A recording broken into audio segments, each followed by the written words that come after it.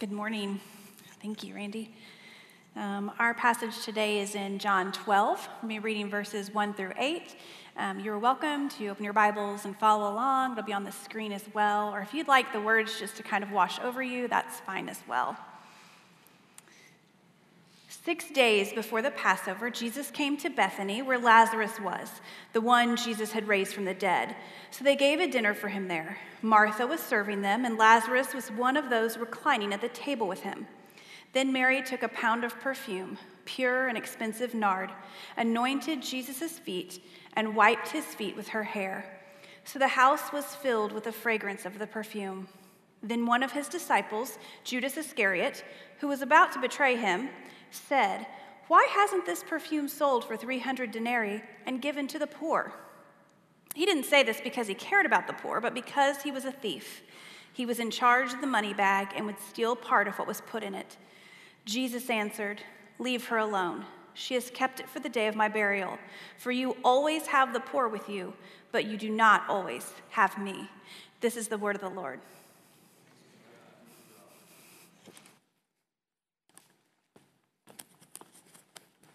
People say and do crazy things for love, don't they? And when we watch them do or say these crazy things for love, it almost is just as common that we have an attitude or opinion about so said action or words that were spoken. I guess it's just par for the course. Maybe there's something that powerful about love, or maybe there's just something so intrinsically designed within us that we respond positively, negatively, when we see these gestures. And it doesn't have to be Valentine's Day, two starry-eyed lovers looking at each other, and you just go, "Oh, Andrea, do you remember when we were like that?" No, I mean, sometimes it can happen on game day, when you look at a bunch of rather, the older you get, silly-looking people who are taking this game far too seriously. And I know I may have just spoken heresy in some of your books. No, these acts of devotion, these acts of love, inspire a lot of us, or bring critique, disdain. There are a number of them that we actually see throughout the Bible, these acts of devotion or these acts of love, and we actually have for our text today, John chapter 12, where Mary demonstrates her love for Jesus, and so we see what someone will do, the lengths to which someone will go to demonstrate publicly just how much they care, how much they love. But it's not the first time that this has happened, and I think one of the most important things that we can do is to try to trace throughout Scripture the different ways in which the same actions happen, so that you and I can actually see a theme develop, and we can actually see how people are very similar, even though the times have changed. And God remains constant in terms of how he responds to how people respond to him. And one of the most interesting ones is this. When people go out of their way to demonstrate their love for him, and then people who are watching said person demonstrate their love, begin to offer their own assessment, right? They're kind of reading Mary's Facebook post and deciding whether or not they want to give her a thumbs up or a thumbs down. One of my favorite stories, and so I want to begin, is actually found in 2 Samuel chapter 6. We're going to see a demonstration of an act of exuberance, an act of an ability to control oneself. Someone might want to call it reckless. Appears to be a rather reckless precedent, David, that you were setting. King David is king of Israel. And we all know how kings should act. But this instance here, he's not acting like a king. He's not even dressed like one. What caused this? Well, as you know, David loved the Lord, wrote him a bunch of songs. And David loved the Lord so much that he wanted to have a place for God to dwell, and God said, "No, not you."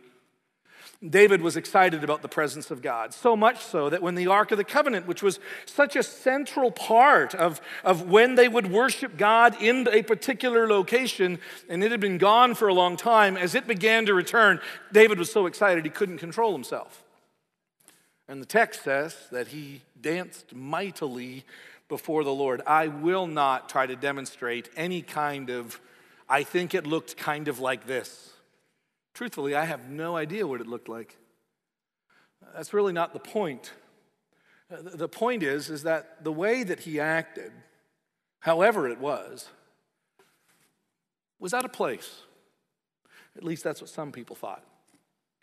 2 Samuel chapter 6. Look at verses 14 and 15. This is David demonstrating love. David was dancing with all his might before the Lord, wearing a linen ephod. Now, I don't know what you've done recently with your ephod. It's not, it's the layer of clothing that's most close to the body. It's not just underwear. It's more than that. But it definitely demonstrates, if you really are doing it right, you don't just wear that. Can't believe you're just wearing that. And that's just what he's wearing. And he doesn't have on his kingly attire, and he's in public. He and the whole house of Israel were bringing up the ark of the Lord with shouts and the sound of the ram's horn. I've always thought about this verse. Have you ever met people that were like, well, you know what, we should get dressed up for church because it is the presence of the Lord? I've always thought about 2 Samuel 6. I get what you're saying. I think it's good to dress appropriately. I think there's a way in which we can demonstrate like an appreciation and a love and a respect. I get it. It just also appears that that's not the only way to demonstrate. That's what I think. It seems to be what Samuel is describing as he's writing this account. David playing the part of a fool, somebody who just can't control themselves. I'm going to fast forward a bit. This could get really, really long. There's more examples in the Bible, but I want to get to the New Testament. Luke chapter 21. It's a different kind of story because I wanted to point out that sometimes a crazy act of love can be like this. And then sometimes, because I didn't marry someone like this, I married someone like this. And their acts of love may not be exuberant, and almost the power comes in the understate. The way they understate. In Luke 21, they're gathering around the place where the offering, later on we'll collect an offering, and they're all standing around. The disciples and Jesus are standing around. I'm sure even others are standing around. The way that it even worked was that you would announce with trumpets your gifts. Some people actually believe that the announcing with trumpets was the sound that the coins would make as you would throw the offerings into these receptacles, and it would just literally just kind of ring, and the disciples and Jesus are watching an act of love and an act of devotion. And here she comes, humbly dressed, because that's the way she dresses every day.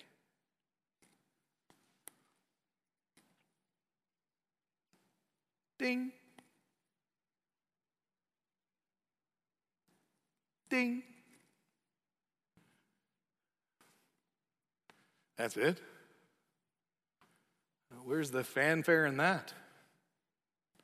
It seems like the disciples missed it. Jesus actually has to draw attention. Sometimes an act of love can be so bold and brash that everybody notices. Sometimes it can be so quiet that people overlook it. Except for one. So Jesus has to draw their attention. It's like the disciples don't have the eyes to see. They don't have the ability to perceive what is really happening. This is pretty typical for the disciples. And let's be careful thinking that we would have got it. No. They don't. I live in Stillwater. You don't name a building after someone who gives that much? Do you? It goes completely unknown. Except for one. Jesus draws attention. Hey, did you notice? And I can imagine the disciples, it's not really in the text, but I can imagine the disciples going, nope, totally missed it. Totally missed it. And Jesus, yeah, I didn't. I didn't miss it. In fact, Jesus actually points this out. I get it. Verses 1 and 2 of Luke 21, he looked up and saw the rich dropping their offerings into the temple treasury. And then he also saw a poor widow dropping in 2 tiny coins. And what's his assessment? This woman, more than anyone else, really gave. Everyone else gave out of the overflow, but this woman, can you see her there? I can just imagine her calculating. How much do I have? What are my needs? Okay, I don't have a lot. I guarantee you, when they collected the offering that day and they were tallying it, they didn't go, oh, we had some big givers today. Or if they did, it wasn't her gift that made the difference.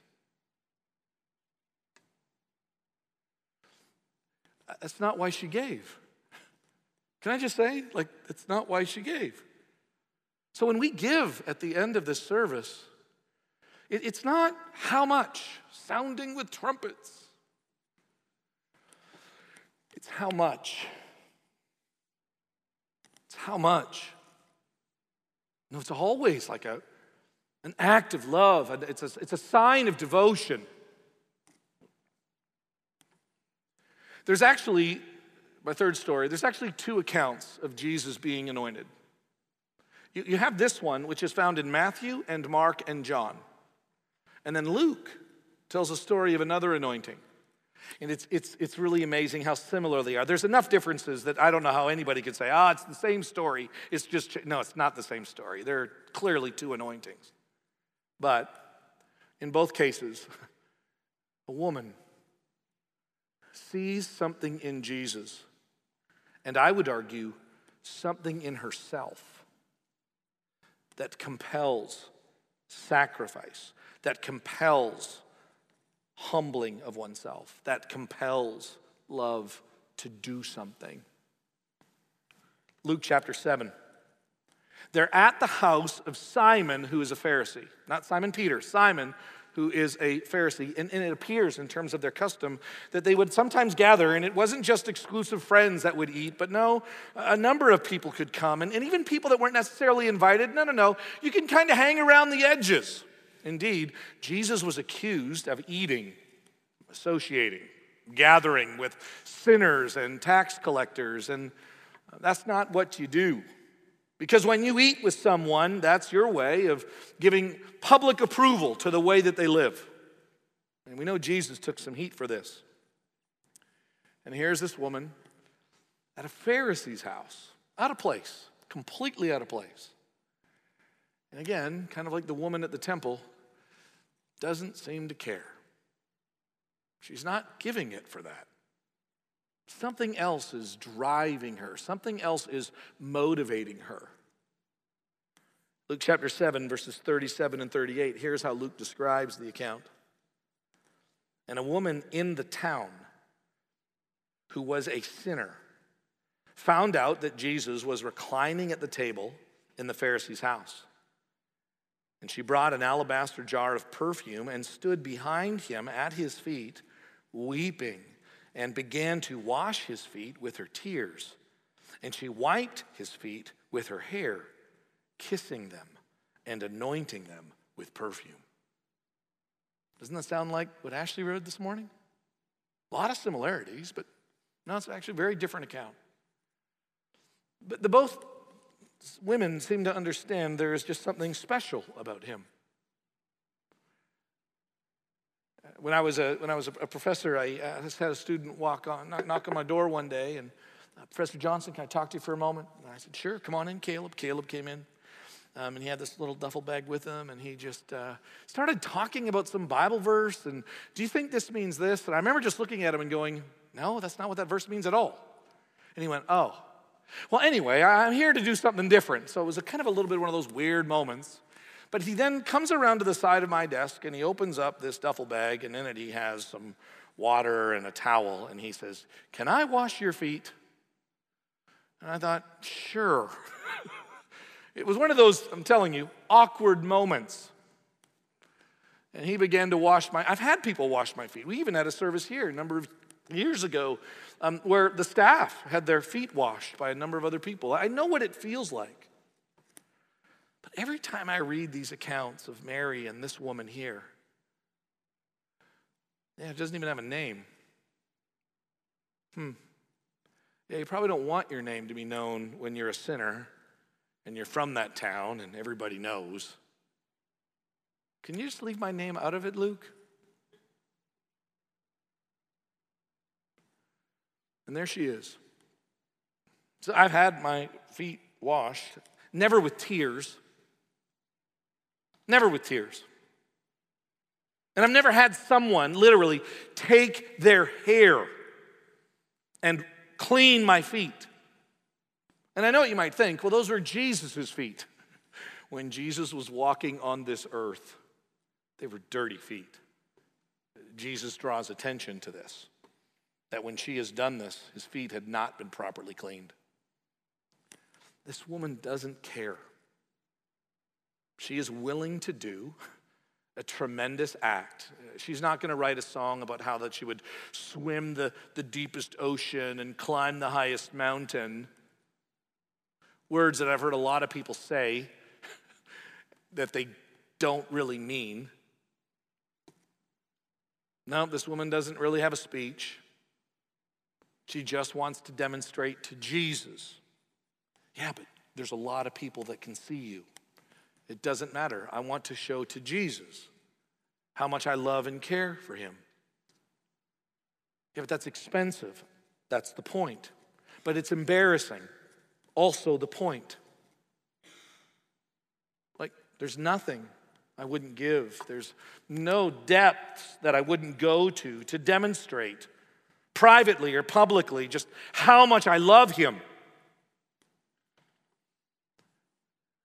And Mary. John chapter 12.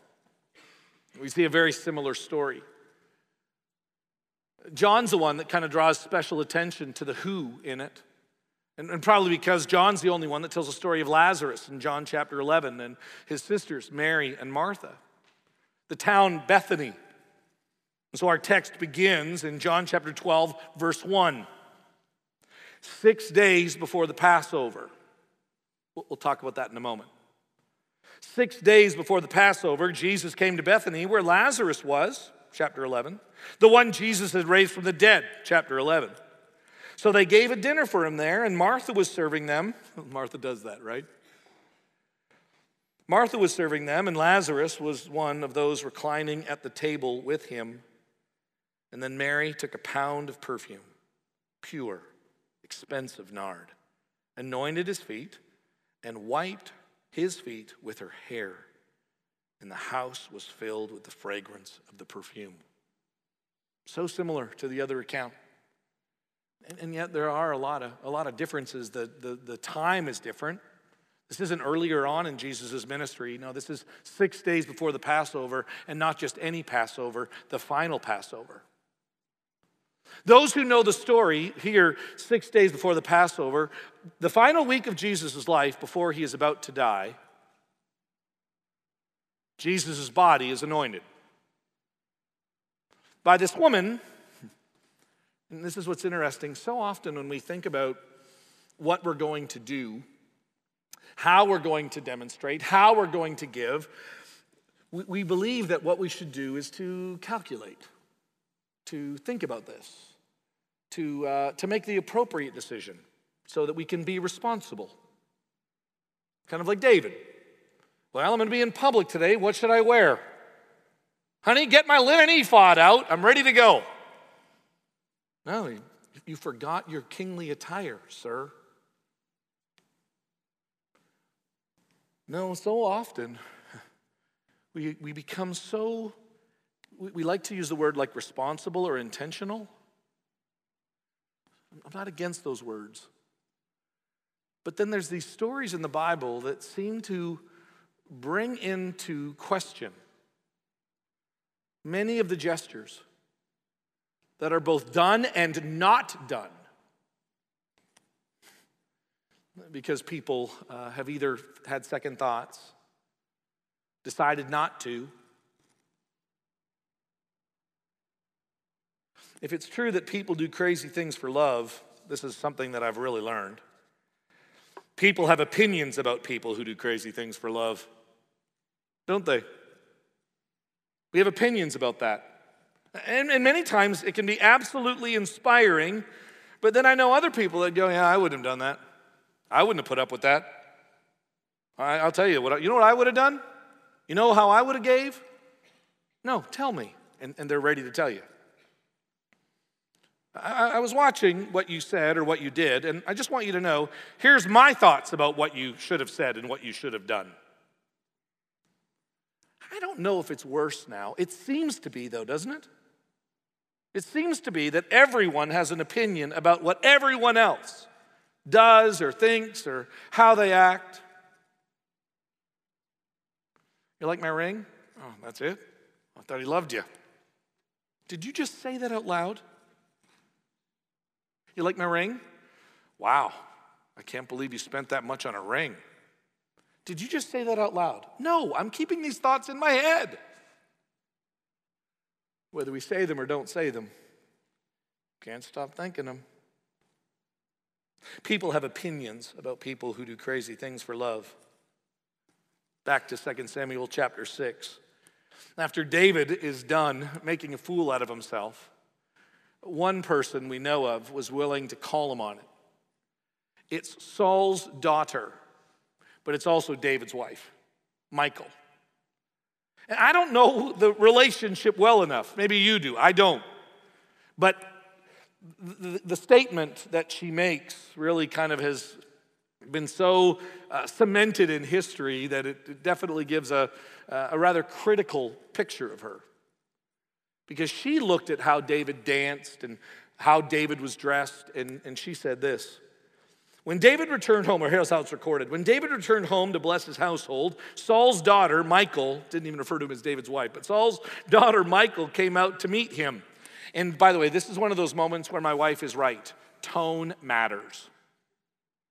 Tone really does matter. I think it probably sounded something like this.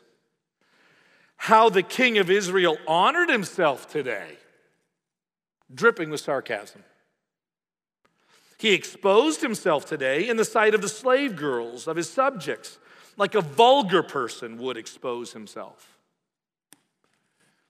To which David is going to respond, and even the relationship gets really complicated after this.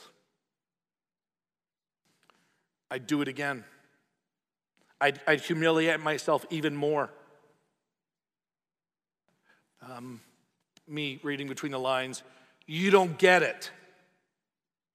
I did that for God. It wasn't for you. People have opinions about people who do crazy things for love. I don't really have a verse I can use from Luke 21. I think maybe the disciples' silence about that whole thing is somewhat telling. That Jesus has to draw attention, that her gesture was just so subtle that they missed it. Maybe that is indicting in itself. They don't even know. They have no ability to discern. And hear me, I think Jesus wants them to be able to discern. Jesus wants them to be able to be aware of what they're not seeing that people are doing. I doubt if he did it all the time, but I really do. Go back and read the Gospels. There are many times Jesus would say to the disciples, you're not paying attention. You're not looking. You're not seeing things the way that you need to see them. Because that's what's happened in Luke chapter 7. It's not the disciples, but they're there. But this is Simon the Pharisee, who after this woman does this act, I like how Luke describes this in verse 39. When the Pharisee who had invited him, it's almost like he doesn't want to say his name in this particular instance about this woman who is also unnamed. When the Pharisee who had invited him saw this, he said to himself. So our opinions about other people's gestures doesn't even have to be posted so everybody can see it. It doesn't have to be said so that everybody can hear it. One of the parts that I love about this text is that God knows what we think at all times. Here's what Simon said to himself. If this man, if he were a prophet, would know who and what kind of woman this is who is touching him, she is a sinner. He wouldn't put up with this. He wouldn't do this. He wouldn't allow this. He would act differently, like what she is doing and who she is. I mean, this is absolutely ridiculous. And Jesus, without him ever saying a word, interjects truth.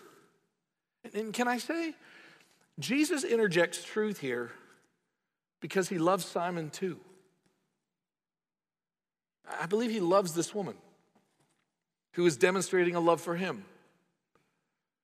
But Jesus cares for Simon. I can't let, seems like Jesus is saying, those thoughts to just remain in your mind. Those poisonous thoughts. Those misguided, ungrateful, overly critical thoughts. I can't let this go. And he tells one of my favorite stories. Essentially saying to Simon, what you don't get, and I'm sure there's a lot of other people in this room that don't get it too, is that this woman is acting this way because she has been forgiven much. And people who've been forgiven much love much. And they don't calculate things. Maybe that's why David is dancing so hard. Maybe that's why the woman is giving so much. Because they just are absolutely overwhelmed by how much God has given to them.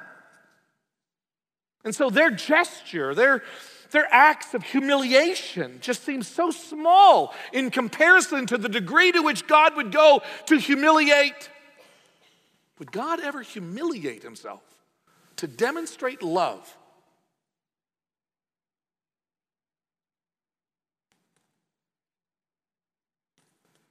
You don't get it, Simon. You don't understand love. You don't understand forgiveness. Maybe in part, I think it might be the posture. Whenever you stand like that, I just don't think you understand love. Whenever you stand like this, it's just hard to really get love. Or maybe just kind of quietly. None of those gestures of love. John chapter 12. Now, it's interesting here. So you can read Mark's account, Matthew's account, or John's account. And not only do you have like special attention in John's account given to Mary and to Martha and to Lazarus, but you have special attention given to Judas. Why wasn't this perfume sold for 300 denarii and given to the poor? He, that's Judas, didn't say this because he cared about the poor, but because he was a thief. He was in charge of the money bag and would steal part of it for what was put in it. And there's Judas. Now, I just think you have to at some point, right? And we're going through the Gospel of John, so I think it's good that we focus on John. We had John read today, not Matthew's account or Mark's account, but there's no way to deal with this story without also kind of listening in through what Matthew heard and what Mark recorded. And Matthew and Mark don't point the finger just at Judas.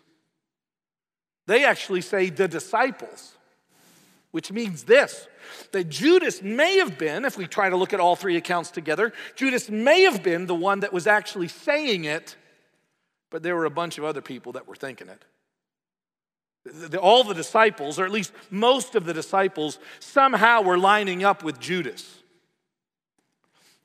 You can't do this. Please don't do this. Oh, well, sure, that's Saul's daughter. Obviously, she's not going to get it. Oh, yeah? Judas, of all the disciples, yeah, no doubt Judas doesn't get it. He's a thief. Nope. All the disciples are sitting there. Don't tell me, well, Simon's a Pharisee. That's why he looks so critically at people. Those Pharisees, they always look so critically at people. Have you ever noticed that when people complain about Pharisees, they sound a lot like a Pharisee? Have you noticed this? I've never seen like some of the most critically minded people of Pharisees sound just like Pharisees.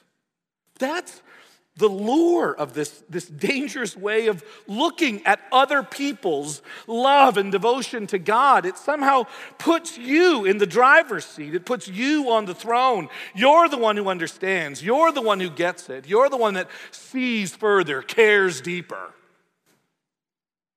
You see how dangerous that is? That is so dangerous, it could keep you from missing him. Why wasn't this? Why didn't they? I don't remember what year I was in. And I don't remember a lot of sermons when I was in college, but I remember this one. He was a college pastor from a university, and he was well known. He was well known for really, really, really bold statements. He was well known for kind of training up and making like radical disciples for Jesus. And so I was excited to hear him preach. As he was preaching in our chapel that day, he was telling the story about a couple that had graduated years earlier from his ministry, both from the university, and they were both engineers. They did really, really well in life. And I don't remember the number of years, but in every so often years, they would literally look at everything that they had, and they would reset themselves financially in order to do something for the kingdom. Now, he would say, listen, don't go overboard and think, wow, that's crazy and that's amazing, because they didn't sell their house every time or they didn't sell all their cars, but they literally looked at a big chunk of what they were making and they just said, we still have good jobs and we still have a place to live. Let's just reset.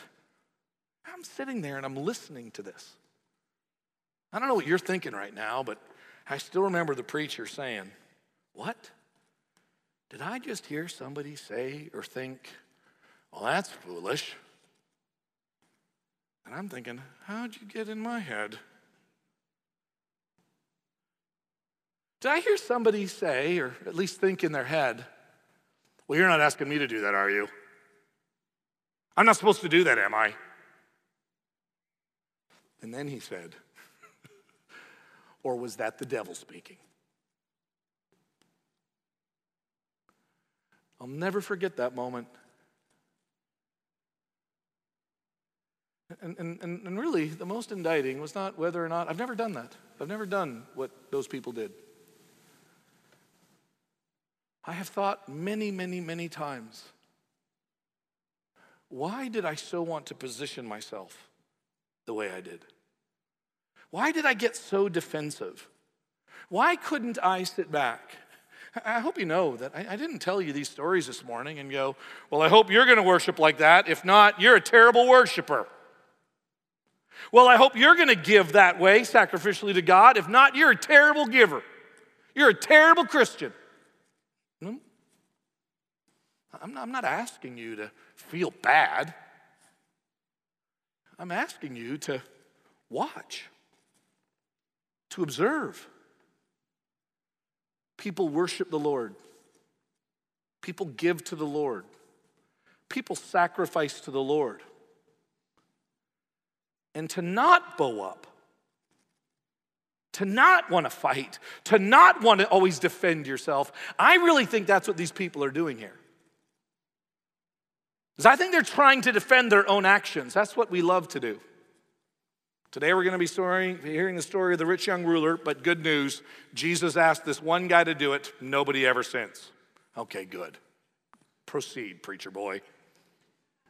Right? You feel it, don't you? Don't you feel the weight of it? And we become so defensive. We become so offensive. We become so offended by other people's gestures, by other people's gifts, that we are just compelled to offer our, it's probably less than 2 cents. We treat it like it's $1 million. People do crazy things for love. People have opinions about people who do crazy things for love. Are you ready? Jesus has opinions about those who have opinions about those who do crazy things for love. I mean, let that sit for a second. As Judas is going, I can't believe it. Jesus is going, yeah, me neither. And not her, but you. It's like my dad said. Son, you know when you're making comments about things, you're describing what's going on inside your own heart and mind. You're not really offering much of a critique of that other thing. Context, I was explaining how Van Halen would have longer staying power than Mozart.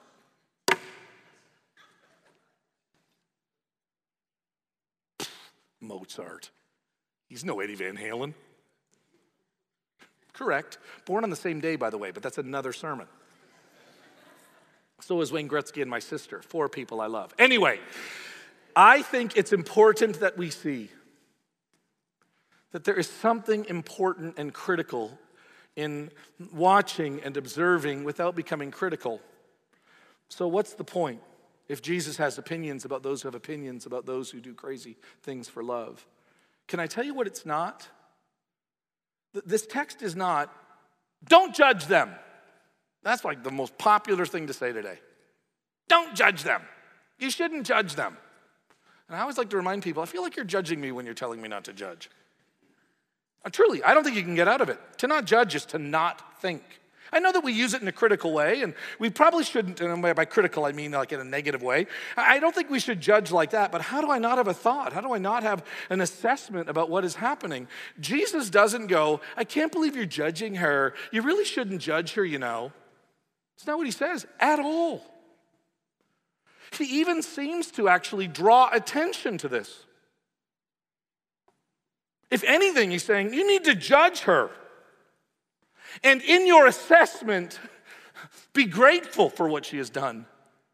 And be inspired by what she has done. Can I tell you, I have seen so many of you love so well. But I've judged you. And you've inspired me. You've taught me how to love. You've taught me how to care. I have. I totally was judging you the entire time, and it was so inspiring. It doesn't have to be a negative thing.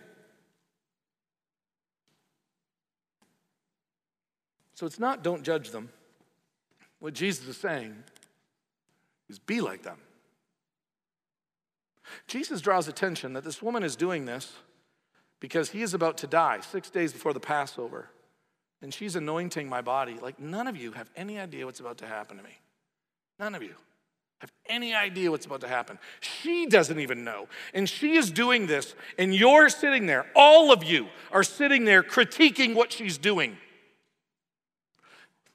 One side thought, I did think a lot this week how amazing it is that we so know what everybody else is doing and why everybody else did it, that we're willing to comment on everything else and what they should have done. And majority of the times that we see these people in the Bible, David doesn't know exactly what he's doing. This woman doesn't know exactly what she's giving. Mary doesn't know exactly what she's doing. The unnamed woman doesn't fully understand what is happening. How can you know so perfectly what other people are doing and how they're loving and why they're giving? Again, I'm not warning you to not judge them. I'm actually saying, no, you need to judge them, assess them as beautiful. God-inspired givers, God-inspired lovers. I just want to be like Mary. I just want to be like her. Jesus answers in the text. And I don't know how he said it. Again, tone matters. And people always want to read into it. So I'm going to do that. I think Jesus said it like this. Leave her alone. Leave her alone. I don't know if he's mad. I think he's just, leave her alone. She has kept it for the day of my burial. You're always going to have the poor with you.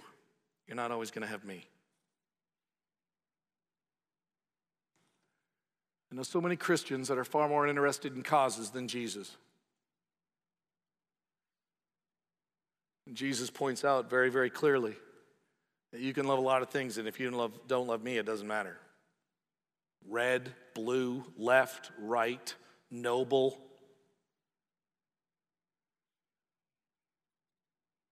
We can act a lot like Judas.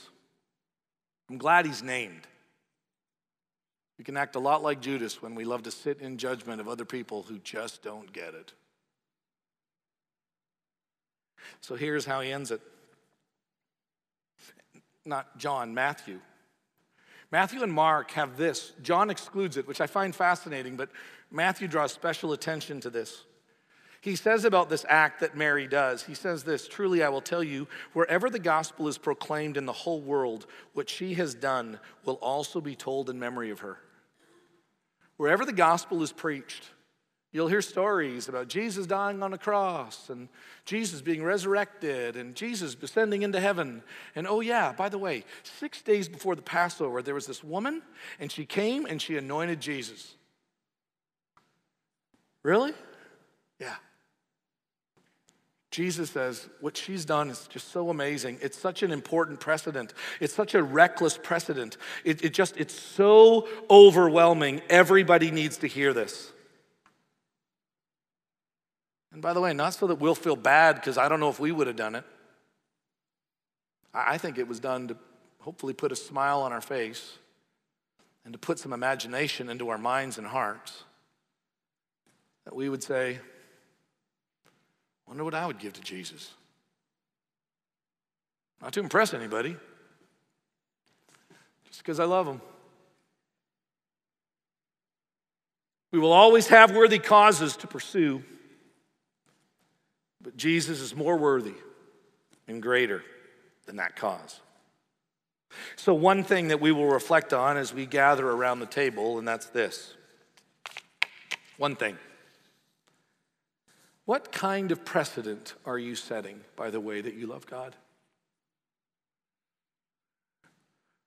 People are watching, your children are watching, your friends are watching. Again, I'm not trying to heap any kind, I'm just stating a reality and an opportunity. What kind of precedent are we setting? And how can we look at these examples and be moved by the Spirit of God to demonstrate for his glory, others' benefit, and our joy, how much we love him?